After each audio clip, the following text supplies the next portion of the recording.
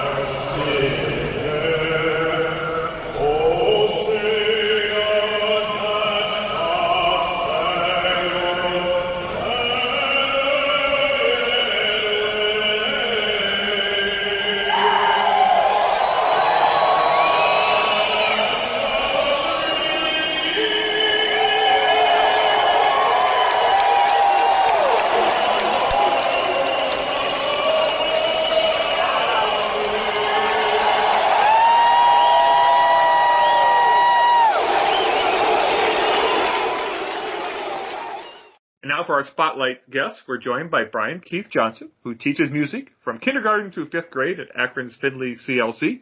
He's also a professional opera singer who just happened to sing the national anthem recently at a Cleveland Browns-Steelers game. So welcome, Brian. Thank you. You know, I guess I want to start with the obvious. And why is the national anthem such a difficult song to sing? It seemed like it's a song that has left a path of unfortunate recorded things. I mean, why is it such a difficult song? It's a challenging song because of the range. It's a full octave and a fifth. And for many young voices and young singers, that is a great range. And it proves to be too great for younger singers. So when I'm teaching a patriotic song to my elementary students, I always start with something like My Country 'Tis of Thee, or even America the Beautiful, because the range is rather limited and the students can have success with that song. When they try and sing the national anthem, it tends to be a reach because you can start at a certain range, but then when you get to the high part, it's too high. And if you start where the high part is comfortable, then it's too low. So it's just a very difficult song to sing in general because of the range. Well, and I guess it's also one of those songs that kind of brings pressure, right? I mean, you kind of want to do it right. You don't want to be too you know, some people have had success by doing their own interpretations, and others have been. Are you more of a traditional singer of the national anthem? I am more traditional singer. In all of my 32 years of teaching, I when I do the national anthem, when I coach it, I think there are two songs, and this is my personal opinion, that you don't mess with. You don't mess with the school's alma mater, you do it as it was written, and for the most part, you do the national anthem as it was written, as Francis Scott Key wrote it. So that is what I do, out of respect for the composer, out of respect for the music, and out of respect for the country. Now, people have different interpretations of that, but those happen to be my interpretations. So I'm curious, how did it come about that you ended up at, the game didn't turn out all right, but now we know, right? We know the end of that story, but how'd you end up at the Brown Steelers game? Well, my coordinator of music for the Akron Public Schools, Don Wilson, gave me on a Tuesday and said, hey, would you be interested in singing the national anthem for the Cleveland Browns game? I said, sure, that sounds great. And she goes, send an audition tape. I said, I can do that. There's only one catch. And I said, what is that? She goes, it's due tomorrow morning. So I had, 20 hours to get that all together. So rushed home and I went into this space where I am now, where I do all of my music and singing because my wife says it's too loud when I practice downstairs when she's in the house. Came up here, did 5 or 6 recordings and took the best one and then turned that in the next day. And then I waited about 3 weeks or so. My boss heard back from the Browns and said that they would like my audition and I was selected to do the game. And then she called me and emailed me, and then there we were. So I guess my other question, did you get to practice in the stadium beforehand, or was it kind of just go out cold? No. The Browns have and I've done it before as a quartet representing Cleveland Opera, but as a solo artist, we are required to be there at 9:45, no later than 9:45 in the morning for a 1 o'clock game. At 10 o'clock, I go out in the field and I sing it 2 or 3 times because they want to make sure that I'm under the 90-second limit, because they have all kinds of things that go along with that. The pyrotechnics going along, and then there was a flyover. So they make sure that I do it at least twice so I can be under 90 seconds for everything that happens during the national anthem will go smoothly. So that's what I did. 10 o'clock, I ran it twice. Then I go back into the holding area where they feed us. We get to meet the mascots, the color guard, and all the other Browns personnel who are backstage working. And then at 12 o'clock, I got to go out on the field in a special roped-off area, watch the teams come out, take pictures that I wanted to take, and just hang out for half an hour, then go back to the holding area, and then I came out at about 12:50 to go on at 12:57 for the actual national anthem. So is there anything that's unnerving about it? I mean, I guess I think I would think the I want to say the echo would be a concern of hearing yourself and a feedback or just kind of this weird echoing off the buildings or the stadium itself, or is it not too bad when you're actually on the field? No, that's an excellent point, because this is the first time I've ever had to use earphones, and they told me, or earplugs, they said, you're going to need these for the echo because it's a full second echo. So they fitted me with these earbuds, and then I practiced. They go, you should be able to hear yourself in your ears. So go with what you hear with yourself. Don't go with what you hear coming back at you because it'll be late. And the other 2 times I did that, that wasn't really the case. I don't remember it. We didn't all have earpieces, but this time I had earpieces, and thank goodness we practiced with them because I had never used them really before in a live situation. I had used them online in a virtual situation, but it was a big difference hearing a full second echo coming back at you. So you had to really just trust what you do. Well, I want to get back and talk a little bit more about your Akron Public Schools, but first, as an opera singer, what was it like being off? I mean, you sang throughout the region probably, and you sang nationally, but I mean, how was the pandemic for that side of your life, of the professional opera singer side? Was it weird being off for that long and just? It was very weird being off from live performances, but I actually did 2 operas, which is what I would normally do during the school year anyway. And one was I was singing live, but we had to record. There was no audience. We had to be socially distanced from the orchestra. We recorded everything ahead of time, and then we did actual video of doing all the staging outside. So we had to wear singing masks when we were recording. We could only record at junctions of a half an hour. Then we had to clear the space so the aerosols could sift out. And that was a unique experience. That was the first time I had done that with the Opera La Traviata with Opera Reserve out of Youngstown. And then I did another opera with the University of Akron called The Telephone. And we did the same thing. It was only a 2-person opera, but we could never be in the same building the same room at the same time. So And it's not like, okay, she would go on for an hour, then we wait the night going for an hour. No, she went in for one day, then I would come in the next day. So we did day alternating. And it turned out really well because the video, when I saw it, it actually looked like we were in the room together the whole time, the way they did it with the magic of editing. So that was pretty cool. And then I also did a few other, I did one live opera, another 2-person opera, and we did all the social distancing. So I really did 3 operas in a year, which is about what I normally do. But it's weird not having any audience members because we as singers, we feed off of the energy of the audience. And when you don't get that, you got to put everything there in yourself. And that's especially challenging.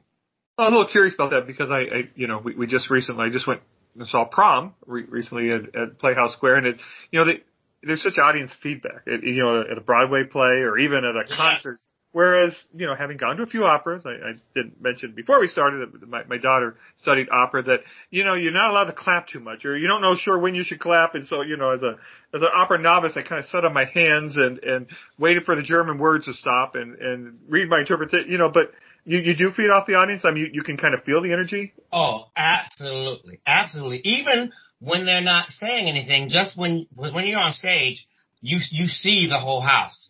And knowing that people are out there, and they may have seen the opera 10 times before, or it may be their first one, but when they're out there, you've always got to give every performance you have as if it's the audience's first and only time seeing the opera. At least that's my mindset when I go in there. And it's really a lot different to have actual bodies there than to be singing to an empty house. So it really does make it. It's like when the football players say, they had to play there a few games with nobody in there or a diminished audience. And when you're in a huge stadium and you have 3,000 people, that's a lot different than 80,000 people. You feed off of that energy, and opera singers, we feed off of that energy the same way as athletes, professional athletes. Because being a singer, you are a professional athlete as well. You have to keep your body in shape, and your instrument is your body, or your body is your instrument. So we have to be particularly careful of weather changes, how we take our vitamins, what we eat on the day of a performance. You don't eat certain things because it may give you a reflux. So it's a big challenge. And, things that we take for granted as just regular people, like talking on the phone. And when I'm teaching all day, when I have an opera, I do a test with my students. So I'm not talking 6 hours, 7 hours a day, and then have to go do a 3-hour opera because the voice does get tired and it needs to rest and recover just like any other muscle. So I guess I'm curious, which came first, the opera singer or the teacher? Or they both one and the same? The opera singer came first because I was still a student when I had my first professional opera obligation. And so the opera singer, I guess, came first. But I started out as an accounting major. I was planning on being an accountant, and I just didn't love that after 2.5 years of the program. So I went to the University of Akron. I was already there for accounting, and I went to the music department. I spoke to a voice teacher and said, hey, I just want to be in a choir or something, just to do something musical. I sang for her. Then she took me to the opera director. I sang for him. And he said, oh, my goodness, can you read music? And I said, sure, I can. And he had me sight read something. He goes, do you play any instruments? I said, yeah, keyboards and percussion. I was a drummer in high school. I had percussion instruments at home, and I play keyboards. And he goes, can you play your accompaniment? And I said, well, sure. And here I am, I'm 2.5, I'm 20. I'm thinking that everybody in the music school is like on the movie Fame. Everybody can do anything, everything. So I was dreading the fact I thought he was going to ask me if I could dance next. And I was going to clearly say, no, that is what I can sing and play. Dancing is not my strength. But that question never came, so I was happy. Do you remember what you sang? I sang Sole d'Elegante from the 24 Italian songs and arias book. Okay, so you just had that in your back pocket. You just pulled that one out. It was just. I did. I just pulled. He had the book there, and he said, "Do you know any of these?" I said, "I know 3 or 4 of those," and I just picked the one I most recently, and he was very impressed, and I was very happy that he was impressed because I did not know what to expect. I was just auditioning to get in a single choir, ended up getting a scholarship to be in the opera program. I joined the opera, and then the next year I had a full scholarship. In addition to the Francis M. Lully scholarship I got from my hometown, I got $1,500 from the university every year, so $35. So I had $5,000 a year plus an additional $1,000 academic scholarship. So I had $6,000. And back in the 80s, that would pay for a full year of classes. And now, I pay $1,000 for a grad. It's kind of crazy. But back then, that's 30-something years ago, I paid for my whole career. Yeah, I was just telling my kids, I think it was $1,000 a semester. When I was still living at home, it was about just under $1,000 a semester to be a full-time student at Kent. I was at Kent State in Asheville County. But I guess so you're also an educator, and I guess I'm curious, just pick your brain a little bit about that and how was that during the pandemic, being a music teacher? It was especially challenging because I did a year and a half from home. So that was a different experience, but I was in this space, what I'm doing right now on the camera, and I found that with COVID, because of strict limitations in terms of singing and aerosols being expelled into the air, if I were at school, I wasn't going to be allowed technically to sing with the students because my space at Findlay CLC, we are so packed with students that my space is on the stage. And on the stage, I cannot technically be 6 feet apart. I can be 3 feet apart, which is the legal specification, the mere minimums. But if we're only 3 feet apart, we're not allowed to sing. We're not allowed to play instruments. We're not allowed to share books or instruments. So being at home, I could do everything that I couldn't do at school. So I was the one music teacher in Akron, the elementary schools, who taught almost all of the students who did not have music from their home music teacher online. So I had 12 schools, and I had different classes every day from different buildings, which was rather exciting because I got to meet students I never would have gotten to meet normally, and I taught at home. So I would sing. We do a singing test or something every week, and I would sing to them, which I could do unmasked, and they could sing back to me unmasked. Now, some of the students were at daycares, so those students had to wear masks because they were in a shared space. But I could sing. I could dance. I could play my synthesizers for them, which I can't do at school.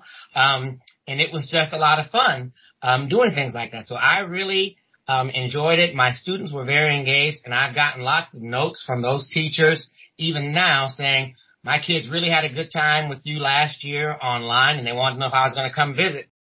I did promise I said I'm going to do my best next year when we're back in a non-COVID situation. Even though we are still in a COVID situation, we are now live.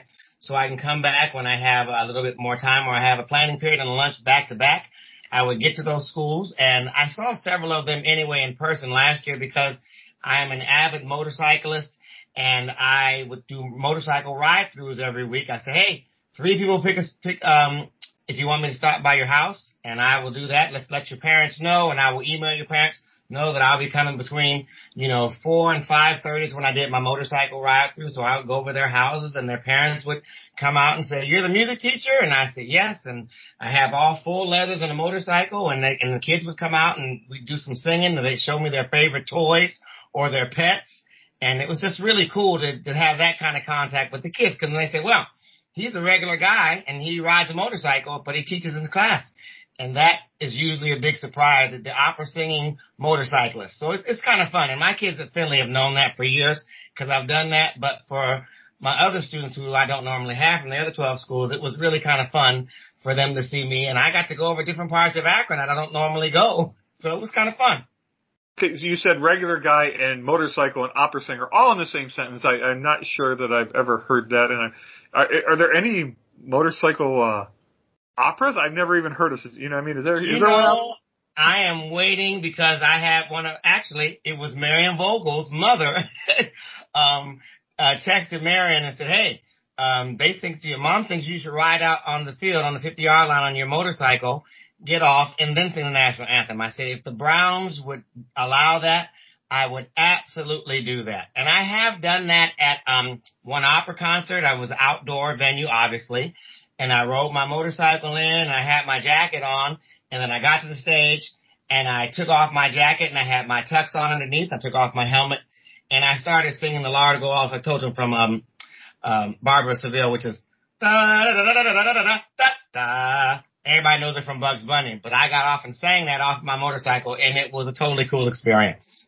So for those non-opera aficionados out there, Marion lives in Medina, is also a well-known opera singer in Northeast Ohio who also sings with Brian. So for those who keeping score at home, so A little shout out to Marion and fellow opera singers, right?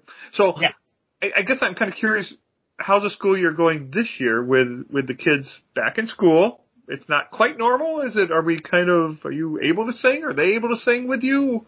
We are in masks, and when I do their vocal test, because I'm back on the stage, so I will stand 6 feet away from them and model, and then when they take their vocal test up with me, I have them stand about 10 feet away from the piano so I can still do my vocal test, and we're all in masks, which is very challenging. But as we've learned over the last year, I can sing in a mask, they can sing in masks, and it works pretty well.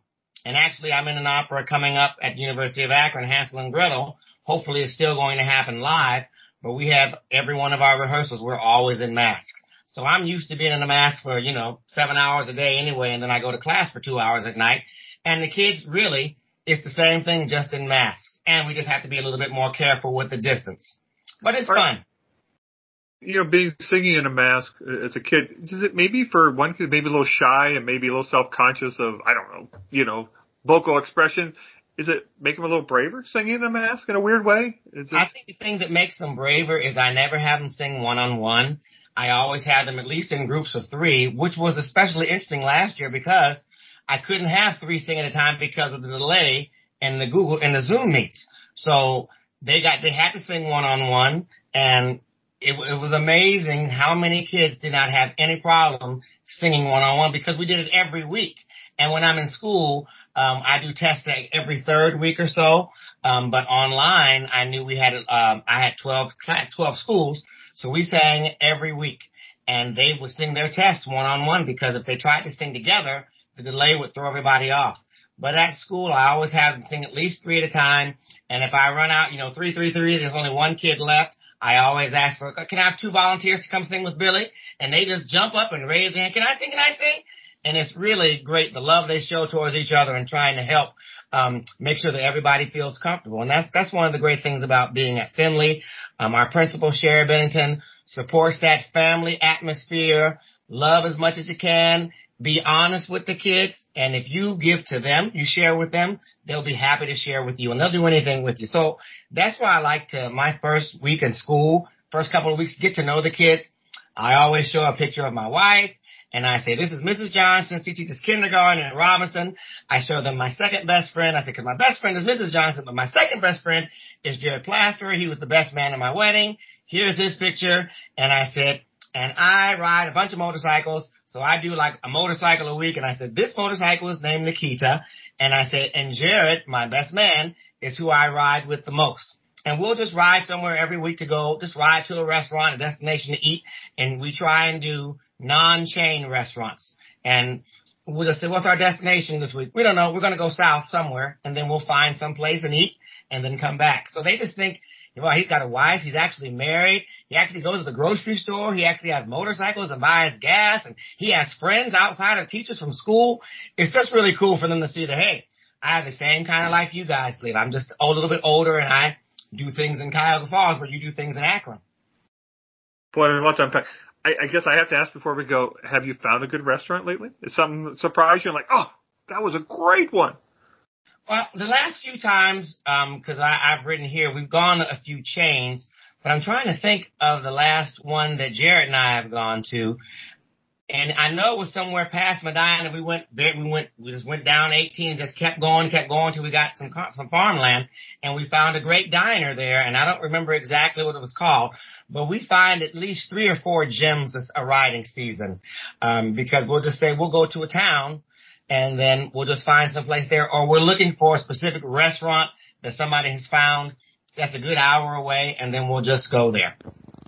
Well, it's good to eat local and shop local and support your local opera companies, right? Yeah. Well, I say the one it's not a chain, but what I found this year is a place called Saucy Brew Works in downtown Cleveland, basically.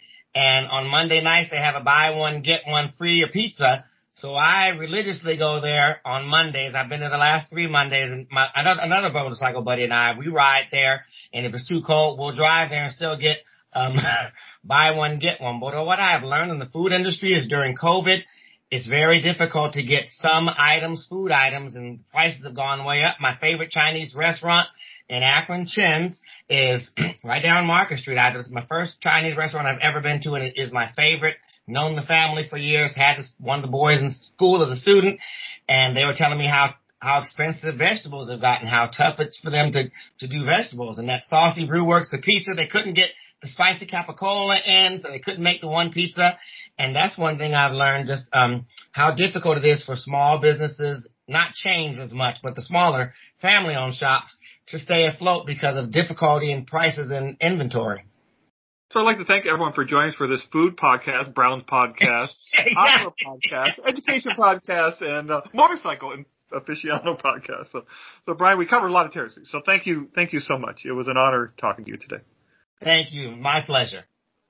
We've come to the end of another podcast. That's all the time we have today for the Now You Know Akron podcast. Be sure to join us next week. Episodes are released every Wednesday or thereabouts, wherever you can download your favorite podcast, and also available on beaconjournal.com and our various apps. Before we go, we have to thank our producer, BJ Lisco. Without him, seriously, this would not be possible. And we urge you to support local journalism by becoming a subscriber. If you've already signed up, you have my heartfelt thanks. Until next week, Now You Know Akron.